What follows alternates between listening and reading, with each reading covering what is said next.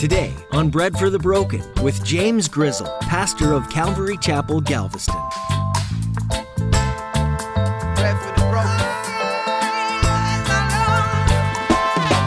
In the end of it all, it's not like God's like, well, you know, you didn't really believe in me. You rejected me, flat out rejected me many times. But, you know, I'm feeling generous today. I'm going to let you in. That's not how that works. That's not how that works.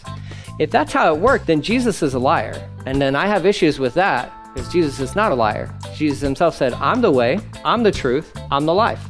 Nobody comes to the Father but by me, but through me. Jesus said in John chapter 10, I'm the door.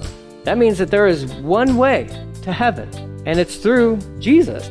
Have you noticed that today people are trying to get into heaven every which way except through Jesus? Many folks think that they can find a back door into heaven. But today, Pastor James reminds us that Jesus declared that he is exclusively the only way to heaven. There's no back door into heaven. We don't get to tell God how he should act. We don't have the authority to make a new pathway that leads us to heaven. Let's submit ourselves to the one who died for us and made it possible for us to get there. Now here's Pastor James in the book of 1 Peter chapter 2 with today's edition of Bread for the Broken. We need bread for the broken. Give some bread to the broken. We need hope for the hopeless. Give some hope to the hopeless. Bread for the broken. You might be disgraced, quote unquote, by the world or something, but you're not disgraced in his eyes. And his eyes are the only ones that matter. Never disgraced. Never disgraced. Hold on to that. Hold on to that, okay? In your low moments in this life, and they will come, just hold on to that. Just remind yourself, man, Lord, just help me to see how you see me. Remind me of how you see me. Remind me of how you see me. Verse 7, it says, yes, you who trust in him recognize the honor God has given him, but for those who reject him. So here's a compare and contrast kind of a thing. Here's the reality. There are people in this planet, on this world, or throughout world history that will choose Jesus and receive that free gift of salvation, and there are others who will choose not to follow Jesus and not to believe in him. I mean, that's just how it is. And then somehow, and all of that stuff, the Lord, well, of course, God, because he's God, he already knows who's going to pick him and who's not going to pick him and all that good stuff. Nothing is a mystery to God. But there are some who will just reject Jesus. And for those who we trust him, recognize that God has given him honor, or the honor that God has given to him. But for those who reject him, the stone that the builders rejected has now become the cornerstone. Here's this most important piece of all the puzzle, and there were individuals who are like, no, we don't think that should be the cornerstone. Or they just completely overlook him. And there's a story from the Old Testament of when they were building a temple, and then they had forgotten about the cornerstone. And they're like, what happened to the cornerstone? The most important part of the building, we've forgotten about this. This kind of references towards that a little bit, where people will ultimately trust in him or deny him, reject him. That is their decision. This cornerstone, he says in verse 8, he is the stone that makes people stumble, the rock that makes them fall. So again, he's jumping into like Old Testament quotations from Psalm 118, Isaiah 26. He's throwing this out there, but framing it out for his listeners who were believers. Just a good reminder, he's the chief cornerstone. And what is a blessing for you is not so much for other people. Just because they don't want anything to do with him. They don't want anything to do with him. They reject him. That's how it is. He goes on to say after that, the stumble and the fall. They stumble because they don't obey God's word. So they meet the fate that was planned for them. That may seem harsh or difficult for us to process, especially in the day and age in which we live, where everybody gets like a trophy for everything. Christianity and heaven, God doesn't give everybody on this planet a participation trophy. In the end of it all, it's not like God's like, well, you know, you didn't really believe in me. You rejected me, flat out rejected me many times. But, you know, I'm feeling generous today. I'm going to let you in. That's not how that works. That's not how that works. If that's how it worked, then Jesus is a liar. And then I have issues with that because Jesus is not a liar. Jesus himself said, I'm the way, I'm the truth, I'm the life. Nobody comes to the Father but by me, but through me. Jesus said in John chapter 10, I'm the door. That means that there is one way to heaven, and it's through Jesus. Here, Jesus is the cornerstone. He's this living cornerstone. And people will either receive that or they'll be destroyed by that, so to speak. It's their choice. And here, Peter, again, I just want to keep everything in context. He's writing to believers who are going through difficult times. He's like, Christ is the cornerstone. You're a part of this building? Absolutely. But let's not forget, he is the most important piece of this whole thing. And for those who reject him, and again, for you and I, they're not rejecting you, they're rejecting Jesus. Okay, even Christ said that to his followers. But so Peter uses that as like, this is who you are. Now there are other people, they reject Jesus and he's a stumbling block to them and all that good stuff, but that's them, but that's not who you are. Let me bring you back. This is who you are. And he even does that. He says, but you are not like that, verse 9. Right? So he makes this differentiation between this group and that group. Yes, there are some who reject Jesus, and he's a stumbling stone to them, and all that good stuff. Yeah, they're disobedient to the word of God. That's why they are the way they are.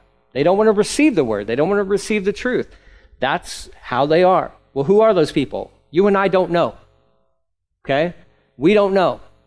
You can't do that thing where it's like, well, I don't want to share the gospel with somebody who God maybe hasn't chosen to be saved. You don't know that. You have no idea. None of us are walking around with labels, right? Chosen before the foundation of the world. Okay. Well, then I don't even have to share with you because you're already chosen, right? Isn't that our Calvinist friends' philosophies sometimes, right? It's like, well, no, he's called us to share the gospel with anybody and everybody, okay? The sorting at the end, that's his business. That's not your business. That's not my business. And we're ambassadors, which means we represent him, which means he has the plan. He has the vision. He's the boss. We just show up for work. What do you want me to do today? I want you to share with that person. Well, there might be a chance, Lord, that you've already predestined them from the foundation of the world to be one of your own. He's like, would you just share the gospel with that person, please? You are not on my level. And that's what we need to realize. Our ways are not his ways. His thoughts are higher than our thoughts. That means that we are not on the same level as he is. Okay, we're worker ants, so to speak, and it's just get out there and share the gospel. Some people are going to get mad. Let them get mad. That's not your business. Some people are going to, be made to stumble over the chief cornerstone? Yeah, he said that was going to happen.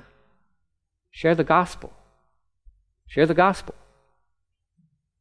They stumble. If they stumble because of that, well, they're disobedient to the word of God.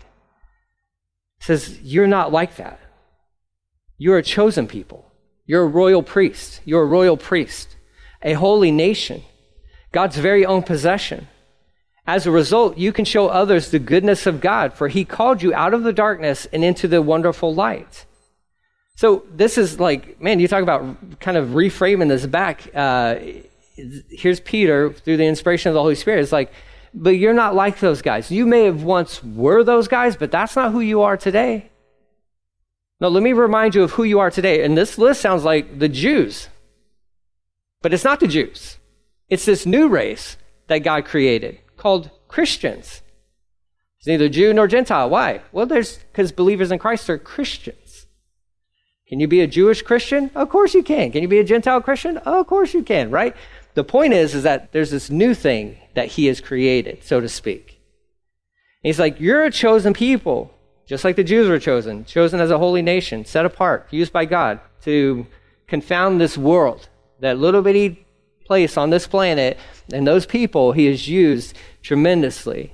Well, even Paul wrote to the church in Corinth, look, just the fact that God has chosen to use you is going to confound the wise. You're chosen. You're a chosen people. You're a royal priesthood. You're a holy nation. Set apart, technically, is what that means. You're God's very own possession. As a result of that, you can show others the goodness of God. For he called you out of the darkness and into his wonderful light. This is who you are. This is who you are. You can't go stumble around in the darkness anymore because he's rescued you from that. You can't go back. And again, we've been going through this. The tendency within persecution or difficult times within Christianity is we want to go back We want to run back to what? To what? To emptiness? To joylessness? To a lack of hope? To no peace at all? What do you want to go back to? What do you think is waiting for you back there? What in the world do we think is waiting for us back there that is so good that it's better than Jesus? We've all experienced being part of the world before Christ, I think, unless you got saved as like a little kid, which praise God for that. That's the coolest testimony ever. But I think we all have an experience of walking in darkness. What is better there than Jesus? Nothing. Nothing.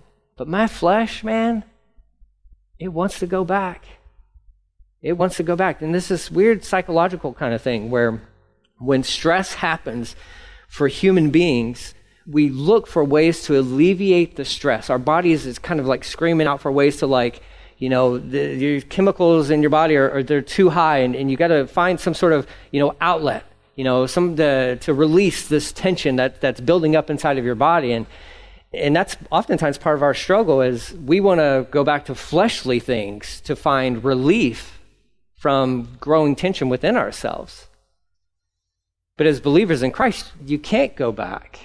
In fact, there's no relief found in those things. In fact, what we've discovered, and even, you know, scientists have discovered, is like when you go back to those bad things, it just compounds the stress that you were trying to get rid of. And here's the Lord saying, like, I could have told you that. Just come to me. Come to me. But when I go to you, Lord, I don't always get immediate relief. And he's like, I know. It's discipline. You got to keep coming back. Remember how this passage started. You keep coming back to Jesus. You keep coming back to him. You've been called out of darkness into what? Not just his light, his wonderful light. His wonderful light. Warm, welcoming, comforting light.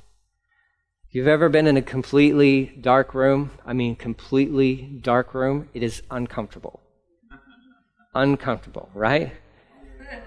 You know, because if you're like me, I was, you know, born and raised on horror movies and all that good stuff. No, you know, whatever. But it's just what I was exposed to. Everything's making a noise, right? In the darkness, you're like, oh, I don't know what that is, but that's probably something bad, right? You know, and just you're seeing things and you're hearing things, and it's just uncomfortable. It's not where we belong. It's not where we belong. And God's like, I've called you out of that into light, into me. I'm the light of the world. He's called you into his presence, where there's warmth, where there's comfort, where there is no fear, there is no worry, no need to worry. That's where he's called us to be. We're his own possession. You are his own possession. You need to know that in this room, individually, you need to understand how God sees you as his own personal possession. You're his. You're his. You feel alone in this world? You belong to somebody. His name is Abba, the Father. And he loves you more than, well, number one, no slight to any your significant other or anything like that. He loves you more than anybody else in your life. He loves you. He loves you. He absolutely loves you. I don't want to say adores you. That seems like a weird word. I don't want to put too much on us, okay? You know what I'm saying? Like, you're still a rock. Let's go back to that. Remember, you're still just a rock? Okay, cool. You're like, oh, I'm like the best thing ever. You're not the best thing ever. You're in a room of rocks. We're all just rocks. And God's like, I really love those rocks, okay? Let's keep it there. He adores you as a rock, right? Okay, there you go. But you're his own possession. You're his. You're his. You belong to him. But the reason you belong to him, or part of the why within this thing, is so that you display his works, or you display his glory. Okay? It's not a selfish thing. It's comforting, yes, but he's called us out of darkness into light. He's called us as his own possession, as a chosen people, a royal priesthood, a holy nation. He's done all of that for us to display his goodness to other people. That's the why. That's the why. You have been saved. Christ died on the cross for your sins and rose from the grave Part of the reason for that is so that you would display the goodness of God to other people. So we really got to get away from this thing where, and it's, look, we have no control over some of this stuff, but the world views the church as hateful. It does. It does, and it's going to. Let's not pretend like, oh, if we just put on this good front, then they'll like us. They're probably not going to like us. But there's this false notion that the church is just filled with bitterness and hatred and all this stuff, but we know that that's not true. Well, how do we combat that? Go out there and live for God. Go out there and live for him. Show them, like, no, I'm a Christian. But you're talking to me nice and you're treating me respectful. And as a person, you're like, yeah, because, well, you're a person. You're made in God's image, just like I'm made in God's image. I don't know your business. I don't know your story, but I'm going to talk to you like a human being, decently. And they could even be somebody who's completely on the other side of the aisle from you as far as political stances or religious stances. Like maybe they're a devout satanic worshiper, as if those things exist. But you know what I'm saying. Like, you know, Satan worshipers don't actually believe in Satan, right? Okay, or maybe sometimes. No, I've talked to some of them. It's an interesting bunch of people. But you can have conversations with people who are enemies and be nice and respectful to them. And then you leave that conversation and they're like, what is wrong with that person? You're not like a Christian that I'm used to. And that happens a lot. And I think the more we go out there and we live for him and we stand firm on truth. We stand firm on truth. We don't compromise. It's truth in love. People are looking for that. People will respect that. Not everybody will be on your team. Not everybody will appreciate you or anything like that. But in my own personal experience, people are looking for that from Christians. You have the opportunity to speak truth into their lives, and you go for it. You go for it, absolutely. But you still do it in a respectful way. He's called us to represent him. The last little bit of this, he says, once you had no identity as a people, now you are God's people. Right? Once you received no mercy, now you have received God's mercy, and it's mercy new every morning. How much mercy do you need? Well, he's got it, okay? He's got you covered on the mercy department, right? Not giving to you what you deserve. Well, when you think of it like that kind of changes things, right? You're like, yeah, I like mercy. You know what mercy means, right? He's holding back what you actually deserve. That's mercy. You're like, oh, how much do I deserve? I'm not that bad of a person. Well, maybe not, but God is his grace where he pours out in abundance what you haven't earned. Mercy is he holds back from you probably what you do deserve. It's amazing. This last little bit, verses 11 and 12. Dear friends, here's Peter to his audience. I warn you as temporary residents and foreigners, this place is not your home, to keep away from worldly desires that wage war against your souls, your very souls. Be careful to live properly among your unbelieving neighbors. Oh, the worst witness is a worldly witness. The worst witness is a worldly witness. The worst witness from the church is a worldly witness. You're not doing the church any favors. You're not representing God. You're called to live a life that's set apart, that's chosen, that's holy, and all that good stuff. Not holier than thou, right? You're not better than anybody else, but you are called set apart, and you should live differently. You should speak differently. You should behave differently. Absolutely. Especially among your unbelieving neighbors. Right? You have to. There's no like, hey, I don't know, I don't want to really make anybody upset, but maybe if you could. No, that's not what he's saying. Amongst your unbelieving neighbors, number one, keep away from your worldly desires. Those desires that are in you, fleshly desires. Say no to those things. Remember, climb on the altar. Because there is a war happening inside of you. Billy Graham used to say it's that white dog, black dog, right? That like good versus evil within inside you, and they're just fighting. Two dogs fighting inside of you all the time. You say no to those worldly temptations, those worldly desires. Exercise self-control within your life. It's a fruit of the Spirit. but be careful, be mindful of how you live amongst your unbelieving neighbors. What are they seeing when they watch you? Are they seeing an example of Christ? Or are they seeing somebody who's like, I got my freedoms. I can do my stuff. Cool. Do you win anybody over to the Lord because of that? If not, you might want to check your freedoms. Because he didn't call you to, hey, you know what, James? I did all the work. Why don't you just enjoy your freedoms in Christ and all this stuff? I've had to lay aside freedoms that I have in Christ for the sake of my neighbors.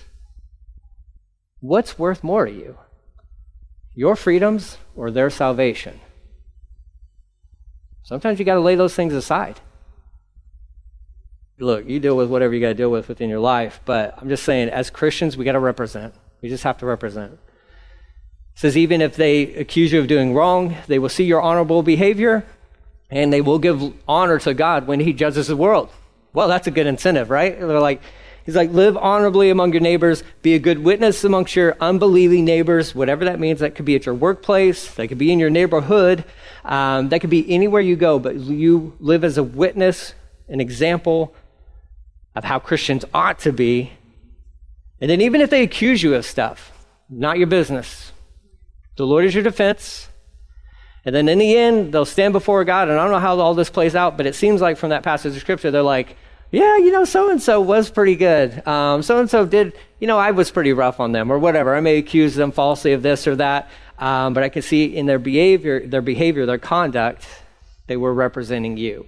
Again, I don't know how any of that stuff really plays out, but I do know that God keeps account of all this stuff. And if you and I are his witnesses, his examples, then for us it starts like this. Crawl onto that altar as a living sacrifice. Present yourselves as a living sacrifice.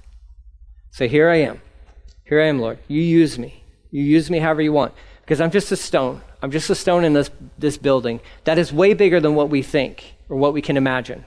It expands borders. Okay? We got other stones that are on this planet. They live in Africa. They live in China. They live in South America. They live in Europe. They're all over. And God is putting together these stones, building his temple, which is the church, capital C church. That's his deal. He's the cornerstone. And all he's doing is he's selecting you as a stone. He's like, all right, you represent me. Now don't blow it, right? And you're like, oh, I'm going to blow it. And he's like, I know, but just represent me. Live for me. Demonstrate to your unbelieving neighbors how good God is, how good he is. And even if they accuse you of this or that, you know what? You just keep representing. You keep loving them. You keep loving them. That's a hard message for people who are going through and about to go through tremendous amounts of persecution, where Peter is prompting them up saying, it's about to get really tough, but here's what God has called you to do. He chose you. He picked you. Now he wants you to live for him. In the midst of these neighbors who are going to be selling you out, turning your name into the government so they can throw you into coliseums and fighting wild animals. We don't have it that bad, guys. We don't have it that bad. We have our own battles. But we have to start off, present yourself as a living sacrifice. Represent the Lord. The hopeless, pray for the broken. If you're at all familiar with the book of Job, then you can easily see how the book of 1 Peter ties into Job's experience of suffering. It doesn't seem fair, does it? You might ask, why aren't the unrighteous the ones that experience suffering and hardship? Why are those that want to follow God with all their hearts the ones that face trials? The truth is, it doesn't make sense to anyone who doesn't know God. But by knowing him, you're willing to endure hard things, trusting that there's good ahead. In 1 Peter 3:15, Peter states, "But sanctify the Lord God in your hearts, and always be ready to give a defense to anyone who asks you a reason for the hope that's in you, with meekness and fear." So the next time you have an opportunity to share your testimony, make sure you include the fact that yes, you go through trials, but it's God working in and through you that gives you and others hope for the future. You've been listening to Bread for the Broken as we go through the book of 1 Peter. Bread for the Broken is a ministry out of Calvary Galveston in Galveston, Texas. For those of you in the area, we would love to see you this Sunday. We meet every Sunday at 10 in the morning and every Thursday at 7 in the evening. We like to keep faith simple and uncomplicated, so if you're looking for that laid-back atmosphere, you'll be right at home with us. To find out more, head on over to breadforthebroken.com. We're so glad that you decided to spend your day with us, and we look forward to the next edition with you in the book of 1 Peter here on Bread for the Broken. Let me paint the picture of you